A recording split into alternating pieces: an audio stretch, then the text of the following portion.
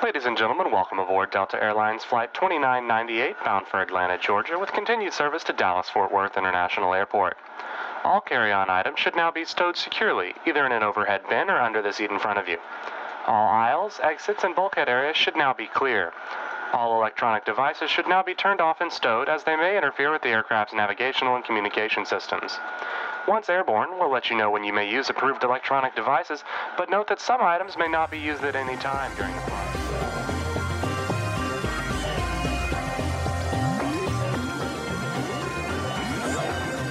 How we've all missed the beautiful sounds of the pre-flight safety check. But are you ready to hear it again? Are you ready to travel again? For most of us, travel has been completely halted since the beginning of 2020 on both a personal and business level. Given technology has alleviated our need to travel, will, post-pandemic, things ever be the same again? Welcome to The Great Indoors, a podcast where we look at the lasting technological changes brought about by the pandemic and how technology can potentially help solve the other challenges facing humanity. I'm your host, Matt Roberts, and joining me is my co-pilot and producer, Larissa Yee. So today we will be joined by Jen Ruiz.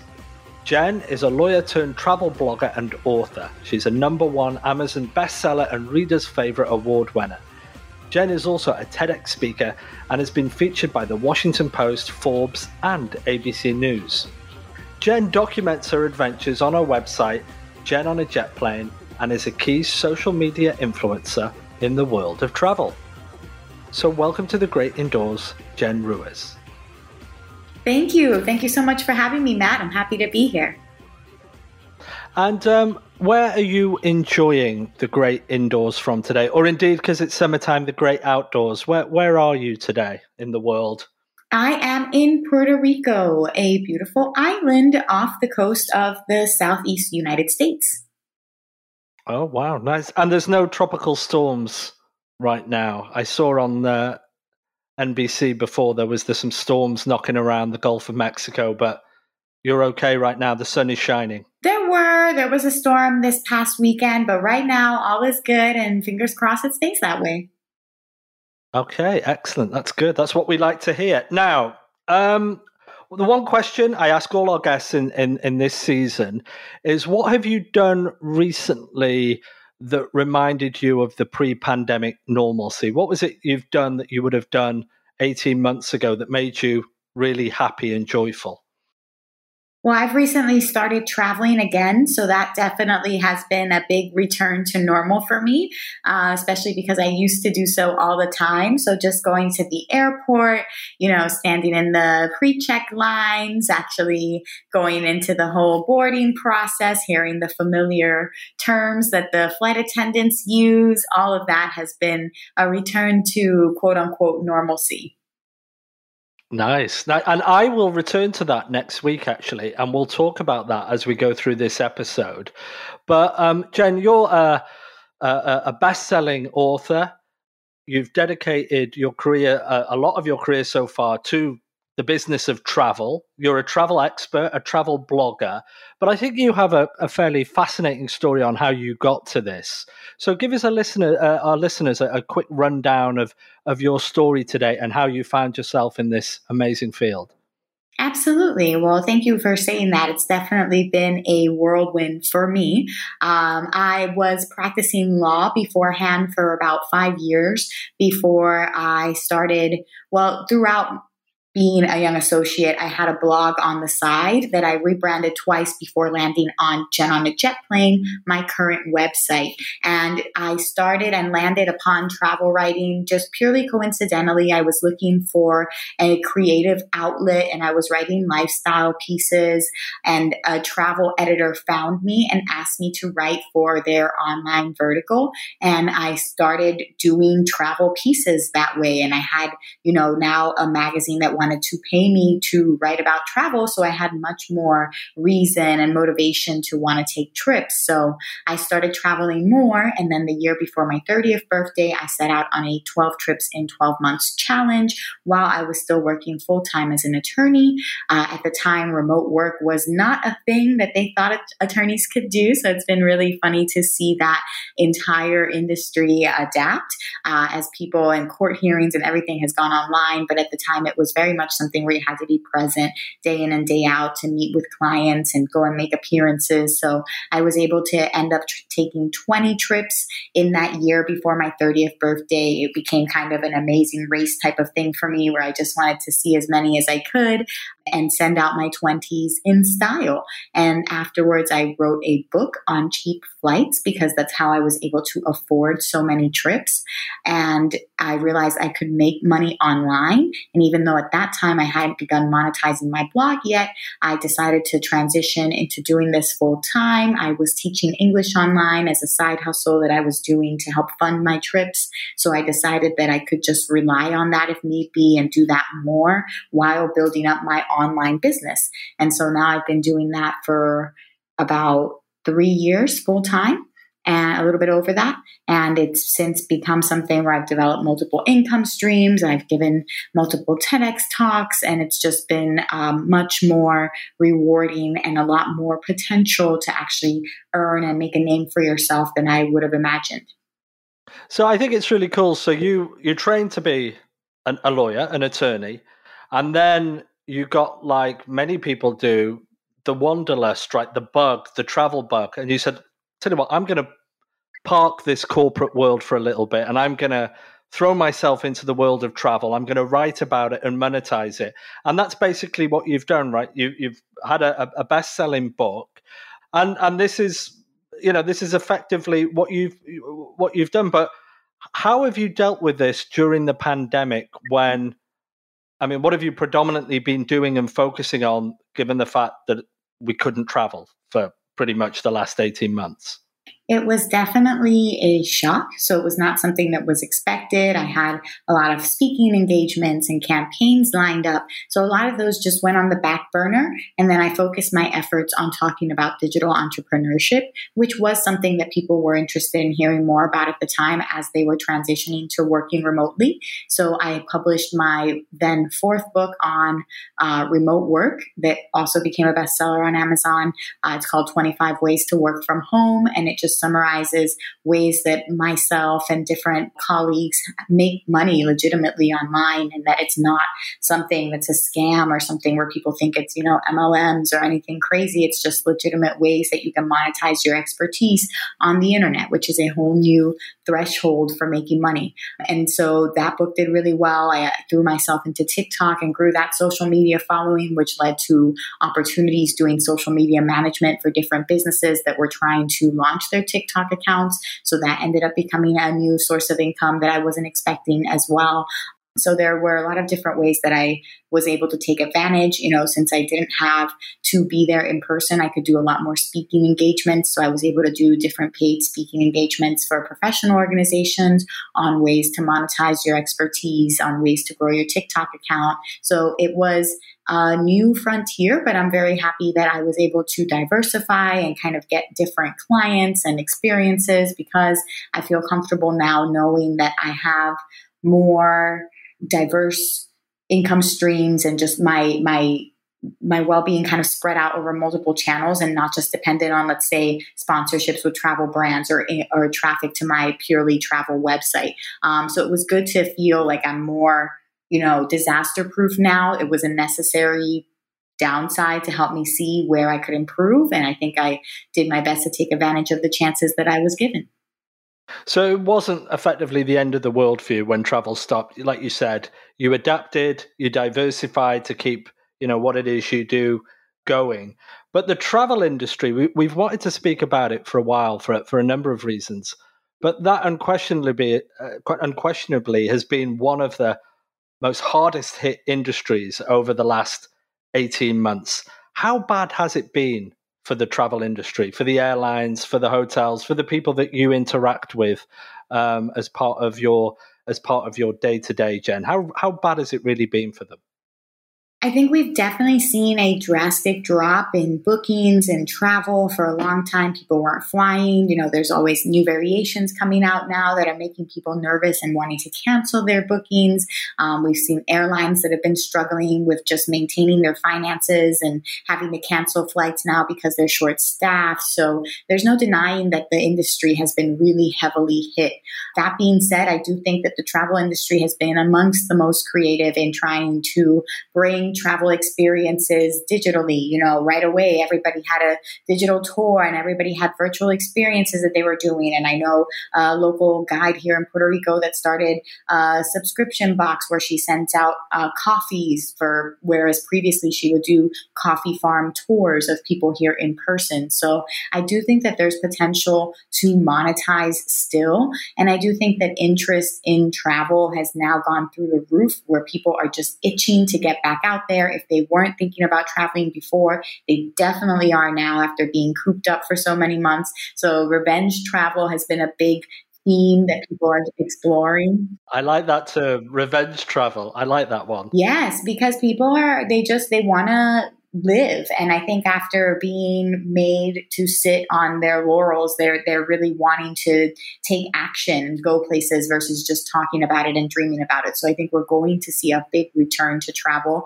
Destinations that have been able to offer things like digital nomad incentives to invite people to stay for longer periods of time have been able to monetize off of that, increase traffic to remote work and increase people that are going to be now having the flexibility to work from anywhere. So there have been a lot of Caribbean islands that have taken advantage of that, and different digital nomad villages that are popping up. So there's a lot of ways that travel has been adapting.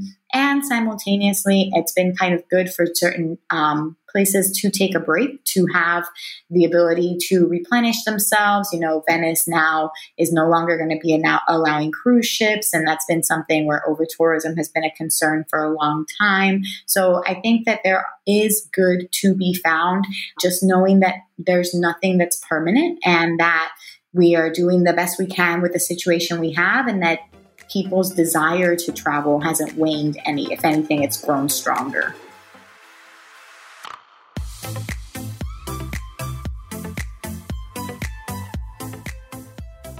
And I think that, like you said there, the travel hasn't necessarily, you don't always need to get on a plane and travel for 12 hours to travel.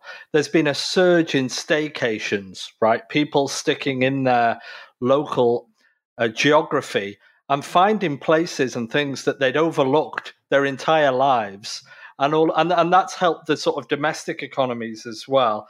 I think that's been, that's been another interesting trend. But what do you think has changed forever? I think that's to be seen. I think nothing is at the forever point right now because we're still kind of figuring things out and adapting and seeing where things land. Possibly just the idea that you have to do this 9 to 5 and that you have to live by this traditional lifestyle. I think that's one thing that we've definitely tossed aside. We've seen this huge remote work, exodus with people leaving their offices and refusing to go back to their corporate positions if they're being inflexible about the type of commute that they allow. So I do think that that's something that's going to be hard to go back to and hard to get employees just to say, you have to be this warm body in a chair, when we've seen that it's not necessary, when we've seen that these different, that everybody has been able to adapt and do this digitally. So I think it is going to be hard to go back to that. I think it'll also be hard to go back possibly to just the really, really cheap flights. So I think you still find them, but there have been some budget airlines that have been affected, that have cut back routes. So I'm hoping that it will not be a permanent change, but more just like a more temporary change, just like for a year or two until competition ramps back up again. Not to say they can't be found. I just saw a mistake fare today that was, $29 for a cross-country round-trip flight here in the U.S. with a major carrier. So that's something that you can still find, but it's just not as common as when you had the days of like Wow Air and Norwegian that was doing cross-country flights from like LA to London and cross-Atlantic flights. So I think we will see a little bit of a decline in those, but hopefully that'll only be temporary. I tell you, I like this thought. I like the way you talk about it. This challenges on 9 to 5 lifestyles. This throws that all into debate and really turns it upside down. I like the thought of it was something I read in McKinsey, the extended vacations. So people now, rather than take a week of their annual vacation and head off somewhere for a week and then come back, you actually now take a month. You'll go somewhere for a month and you'll work during those 4 weeks.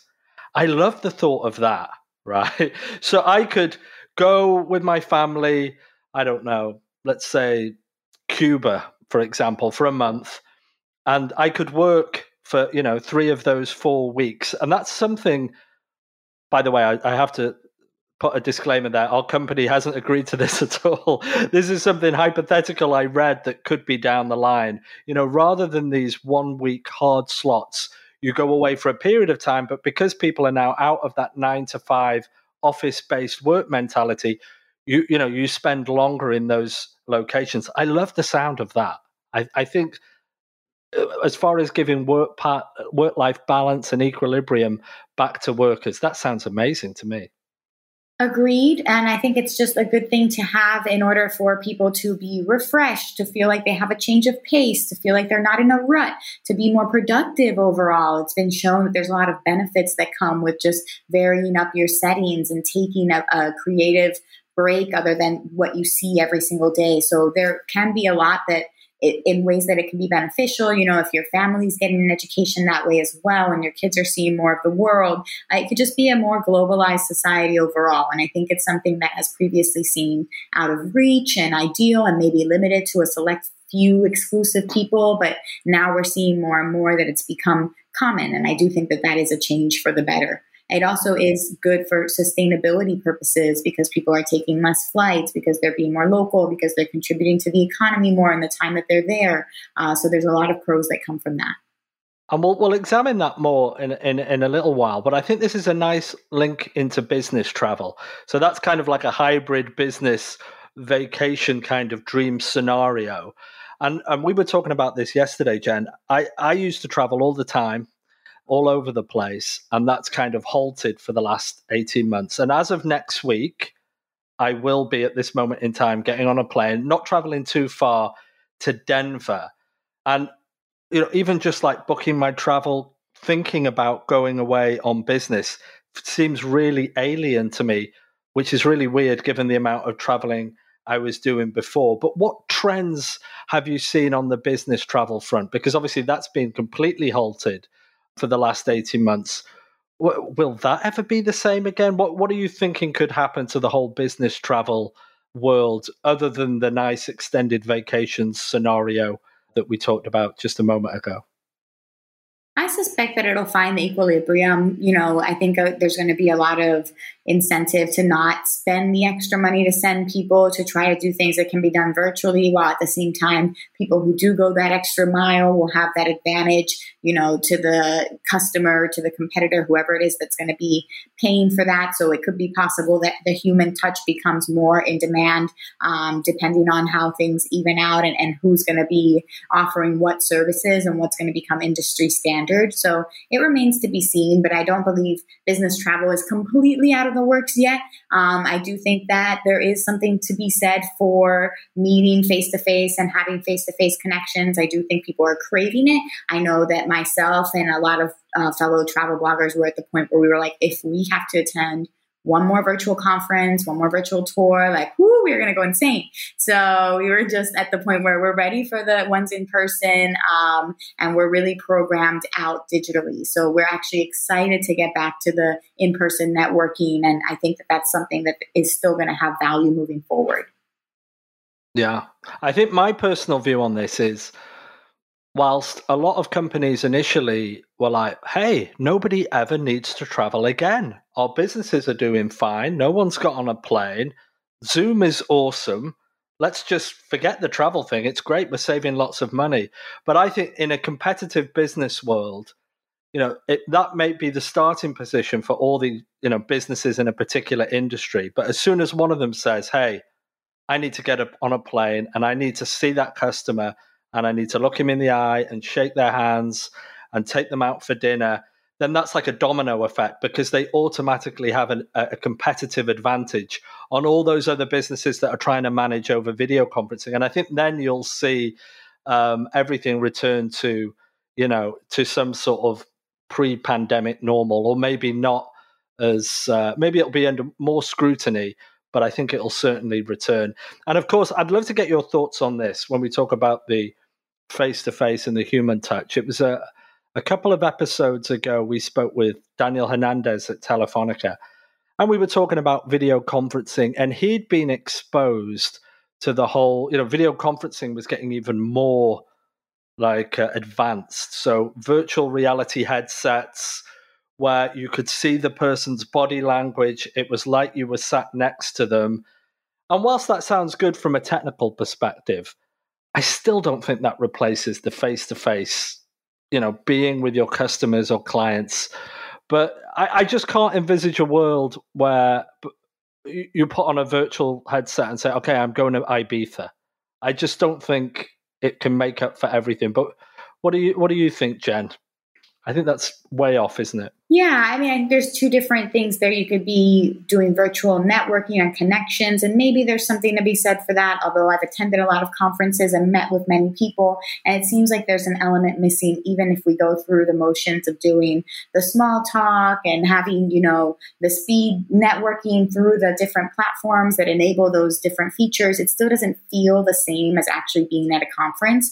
And similarly, I don't think that it'll ever really replace the sensation of being there live to see something that you've been wanting to see, right? So no amount of virtual reality is going to replace what it feels like to feel the splash of a waterfall or anything of the sort, even if they have, actual water spraying. It's just not the same as actually being there in person. So I do think there's an element of that we will still treasure. And I think that we're just going to have to find ways to embrace that moving forward in a way that's safe and that it's within people's comfort zones.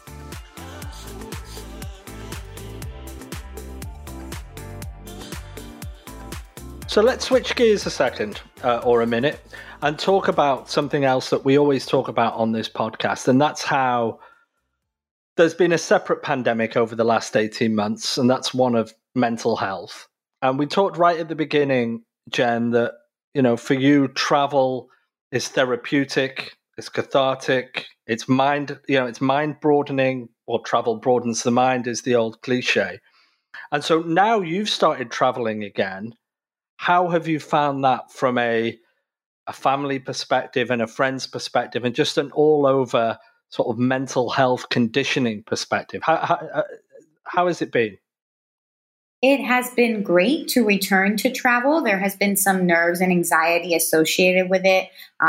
Traveling with the mask on, making sure it doesn't slip at any point on the airplane because you're afraid somebody's going to catch you and haul you away to airplane jail. And so a lot of different things that you're worrying about that you wouldn't have worried about before. So I do think that there's a level of nerves associated with going back to it, but it does feel good to get back to it. And it always feels good for me to know that I have the world open to me. So that's never something I take for granted. In particular, because I have so many friends that are in countries where it's more difficult for them to get around. They have to get sponsors and they have to get different visas and everything that's much more of a hurdle for them to travel. So I never take for granted both that I can travel very freely, that I have literally the world is open to me, or that I can learn anything, right? That at any point in time, if I want to know about something, I can go online, I can research that, I can go and visit that place, I can take a tour, I can learn more about it. I think there's so many people that want access to that level of knowledge and don't have it. So those are two things, that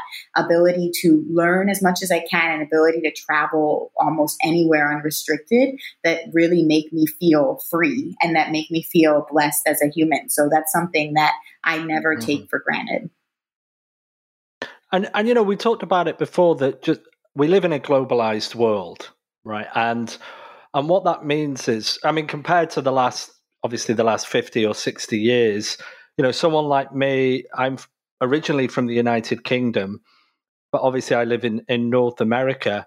And for the last 18 months, what that has meant for me is I haven't been able to physically or reach my family or even go back to the UK or Europe. And that feels like a huge hole in my life. And as I said to you yesterday, it was my mother's birthday yesterday. And it felt awful having to just do the obligatory WhatsApp video call to wish happy birthday after so much time. It put me on a real downer. I felt really bad about it.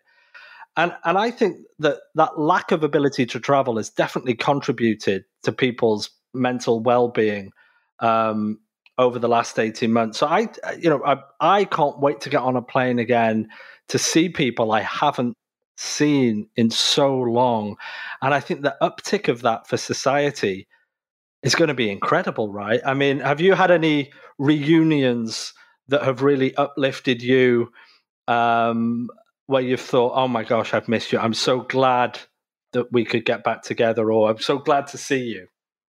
Yes, I made my mom take a girls' trip with me. It was practically the first thing I did.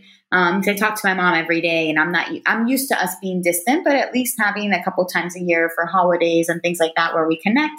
And it had been almost 2 years since I'd seen her. So I asked her to meet me in St. Augustine, and we did a girls' trip there. We did a girls' photo shoot. We rented a B&B with adjoining rooms. It was just really wonderful to have that time with her again in person. You know, her hair has completely changed colors since I last saw her. She decided the hair treatment was too much to keep up with because the salon's all closed. So now she's all gray and rocking it. We're going to call it platinum instead. I think it's a sexier way of phrasing it.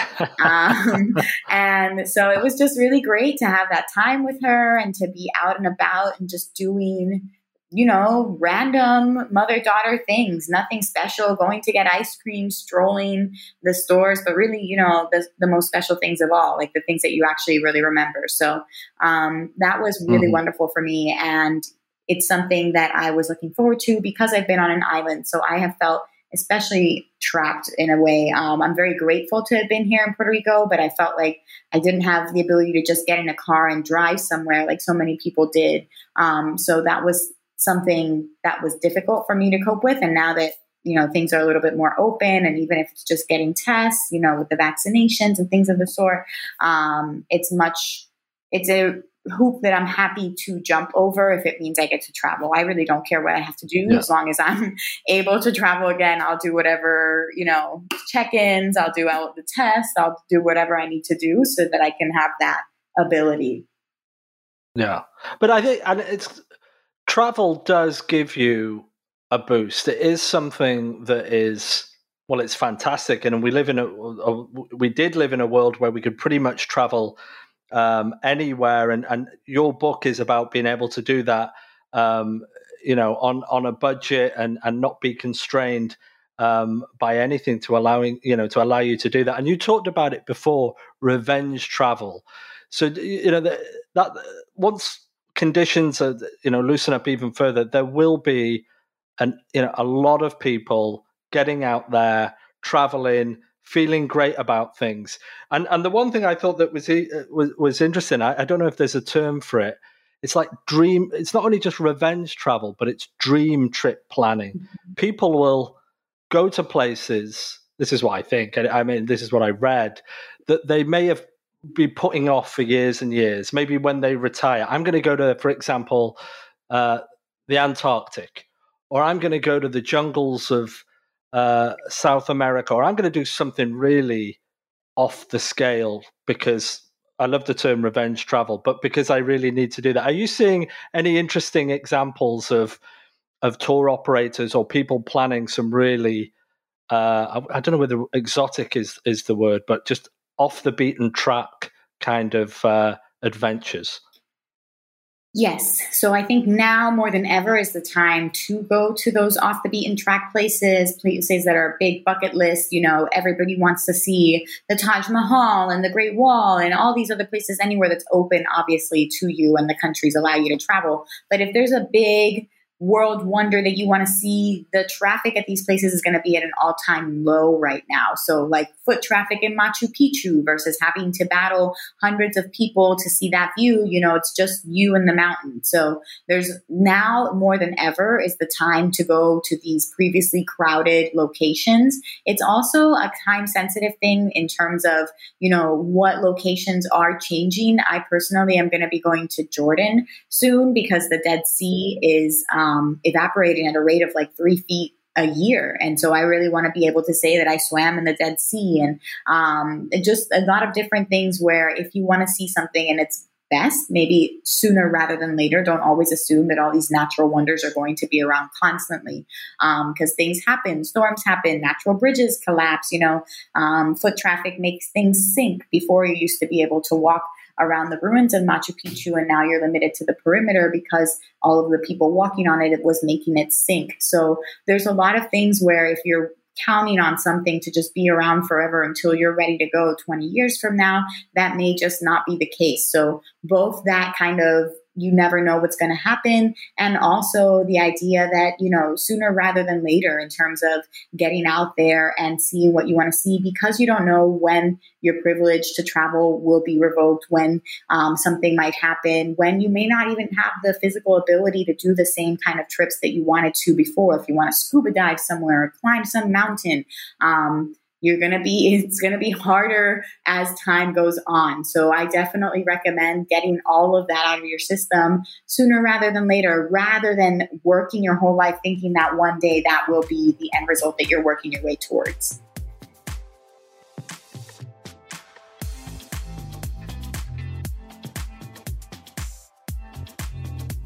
And this is a perfect link into another topic I wanted to address. And that is the world is changing in front of our very eyes right now. I think the climate change isn't something that's 20, 30, 50 years away. It's happening right now at an incredible pace. We've covered it on this podcast. The polar ice caps are melting. We talked about going to the Antarctic before, or even the glaciers of Greenland are melting. You talked about some of the other, the Dead Sea, literally evaporating. There's Lake Mead. I saw yesterday on the news in Colorado. It's at a low that's just incredible. So the world is going through this huge catastrophe right now of climate change. And we talked about really don't put anything off because you have to see it now while it's still here. But then we get to this sustainability paradox because the one silver lining at the outset of the pandemic was that the reduction in carbon dioxide and nitrates into the atmosphere, and we saw animals returning to places they hadn't been for years. People had smog that had been around them forever, all of a sudden lifted. So what does this mean? How do we deal with, we talked about travel coming back.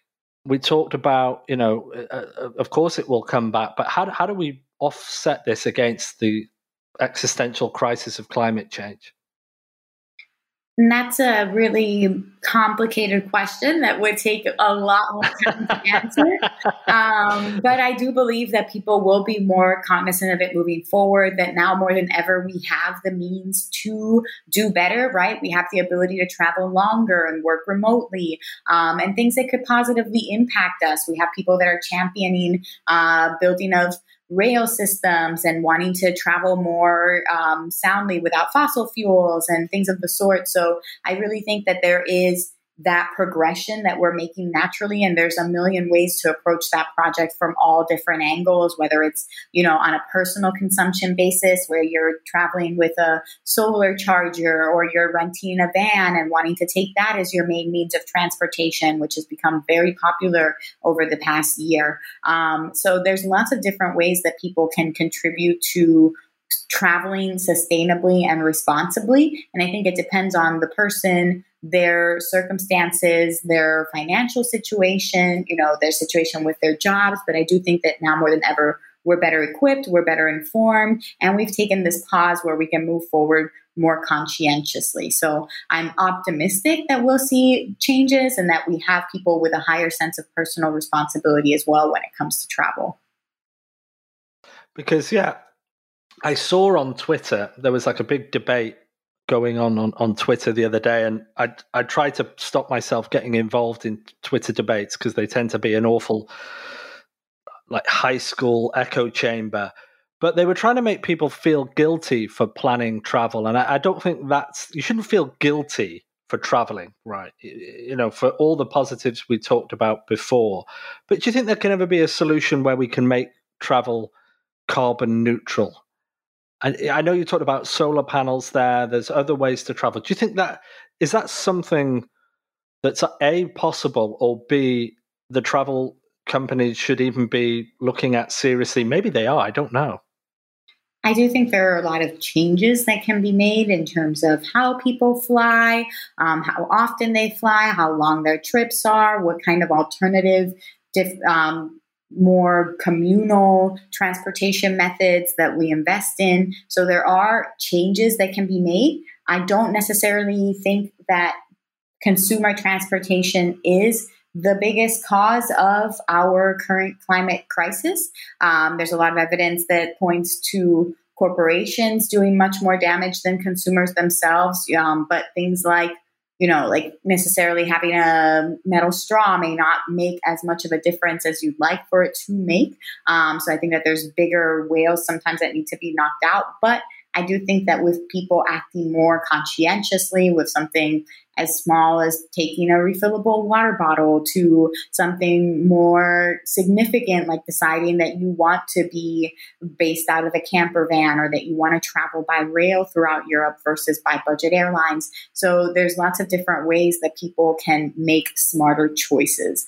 I think it depends on the individuals again. But I do think that there is I'm optimistic about it moving forward, and hoping that more corporations too are realizing that they want to do that in order to appeal to clients, because I think more and more people are finding that sustainability is a big topic for them and a big touch point and something that they like to see brands embracing. So I have to ask you this question, Jen, because you're a travel expert, you've traveled the world. You're a travel blogger. It's something we've been asking a lot of our guests over the last 3 seasons of this podcast. I'm going to break this question into 2 because I'm getting excited now about the thought of traveling, right? So the first question I'm going to ask today, with all your traveling and writing, what's been, I won't say the best because that's not right, but the most memorable excursion or the most memorable place you've visited? I get asked this question a lot, and it's tough to pick just one because each place has had different allure. Like the south of France was the most relaxing place I visited, with the lavender in full bloom and the sunflower farms. And Angkor Wat in Cambodia was one of the most kind of religiously impactful places that I visited, because it was really meaningful to be amongst the largest religious complex, in the world. And so there were a lot of different experiences. The swing off the edge of the world in Ecuador was one of my biggest adventures, because I ended up swinging wildly over a forest, on top of a mountain. So that was definitely, I've had different adventures depending on what would be the most memorable. But I'm just grateful for them all. And it's hard to pick a favorite. It's possible that I haven't even been to my favorite place yet, right? That I haven't found the one place where I'm just like, hands down, bury me here. So that could still be in the future for me. I like to think some of my best days and trips are still ahead of me. So I think there's some amazing places, and I'm hopeful that the places I see will continue to amaze me. So what's top of the list now that you want to go next? And we asked this question to so many people. I remember Rainn Wilson said he wanted to go. Well, he had a trip booked to the Galapagos Island right before the pandemic hit, and he had to cancel it all. And he was, but where would you, or maybe you've got it booked already, what's at the top of your dream travel list right now? Your dream trip planning, as it were, where would it be? I'm heading to Jordan next. So I'm in a very fortunate position in that I am part of a travel advisory panel for a website called The Points Guy. And so as part of that, I get a travel stipend that involves me taking flights. So I kind of do have the ability to pick where in the world I want to go with this stipend. And the first place that I chose to go was Jordan because I want to see Petra and float in the Dead Sea and go stay in a luxury tent out in the desert. So I think it's going to be really memorable. Some other places that I've had on my list where I'm really sitting there thinking, what do I want to do? I'd love to go to Vietnam. I'd love to get custom clothes made there. And I want to just go into or take a cruise there of the bay. I'd love to go to Japan to see cherry blossoms. I'd love to go to Ireland just to go and get lost in a library with a pint of beer. And so I have some places on my list, Bolivia for the salt flats that I just want to take really unique pictures and mess with that depth perception. So I have places that are top of my list, South Africa or an African safari. So let's see. I expect to do about 2 or 3 more with the travel stipend. And I've been getting really crazy with the travel credit cards because I've been doing a lot of online shopping. So I've just been racking up points left and right. So I have about 2 or 3 dream trip point value things ready to redeem for anywhere. And I just want to use it all wisely. So I have all of these opportunities and I'm trying to make the most out of everything, make sure everything lands well. And then I have some good trips. Yeah.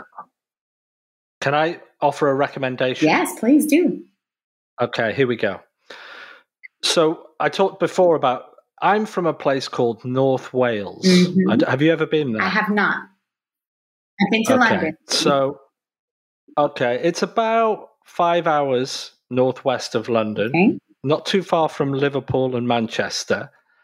But that has been a big stake. That's where I'm from originally, and I actually grew up by the seaside in the mountains. And like I said before, I miss that place terribly, but it's had a huge influx of tourism, staycation tourism, like I mentioned before, and it was even named as one of the top 10 world destinations to visit. And so I recommend North Wales for you, Jen, if, you should check it out. Mountains, sea, countryside, lots of sheep that I think, if you like sheep. And you can always drop in on my mother and she would make you a nice cup of tea. Well, that sounds lovely. I have a travel blogger friend, Pip, who writes exclusively about Wales or has been writing about them exclusively for the last year or so with travel restrictions. And she makes it look great. Yeah. So I would love to visit and see more. I'm definitely adding that to my list. Add that to your list. And then, I'm just giving a plug here for the Welsh Travel Tourism Board.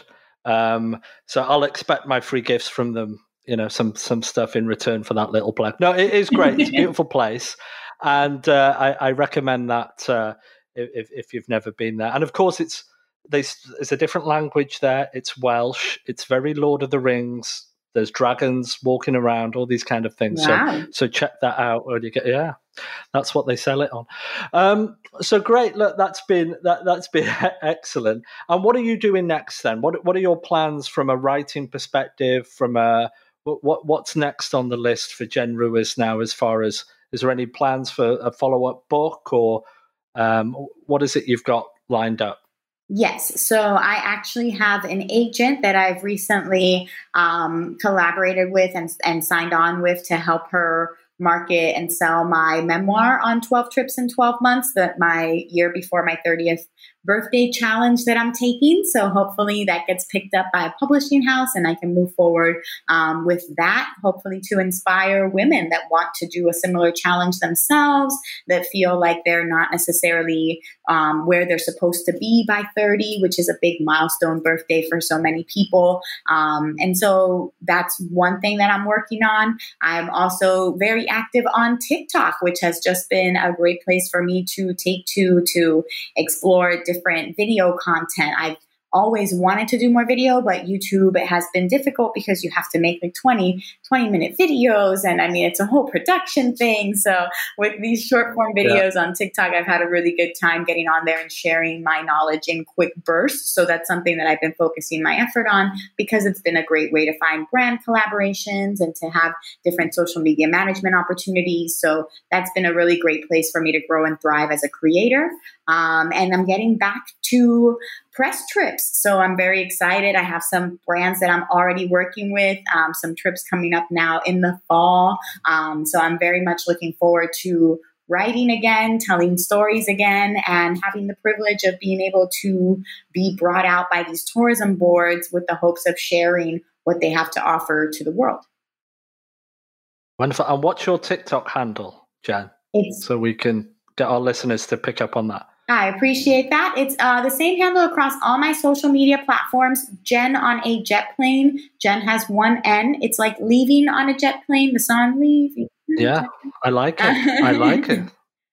Well, listen, I want to thank you for joining The Great Indoors today.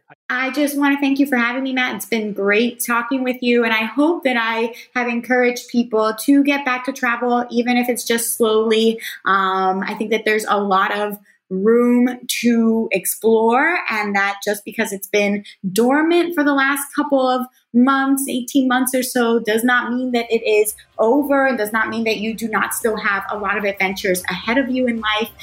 So I just hope that you pursue that, and thank you for giving me the chance to share that today.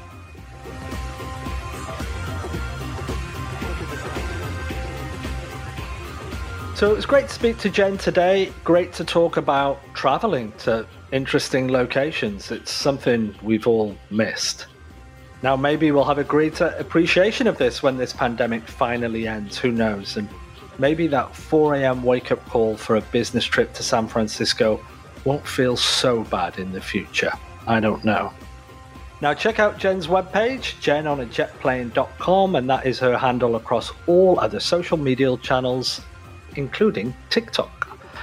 Please subscribe to our podcast and all the usual podcast channels. Leave a review or rating if you feel so inclined. It certainly helps us.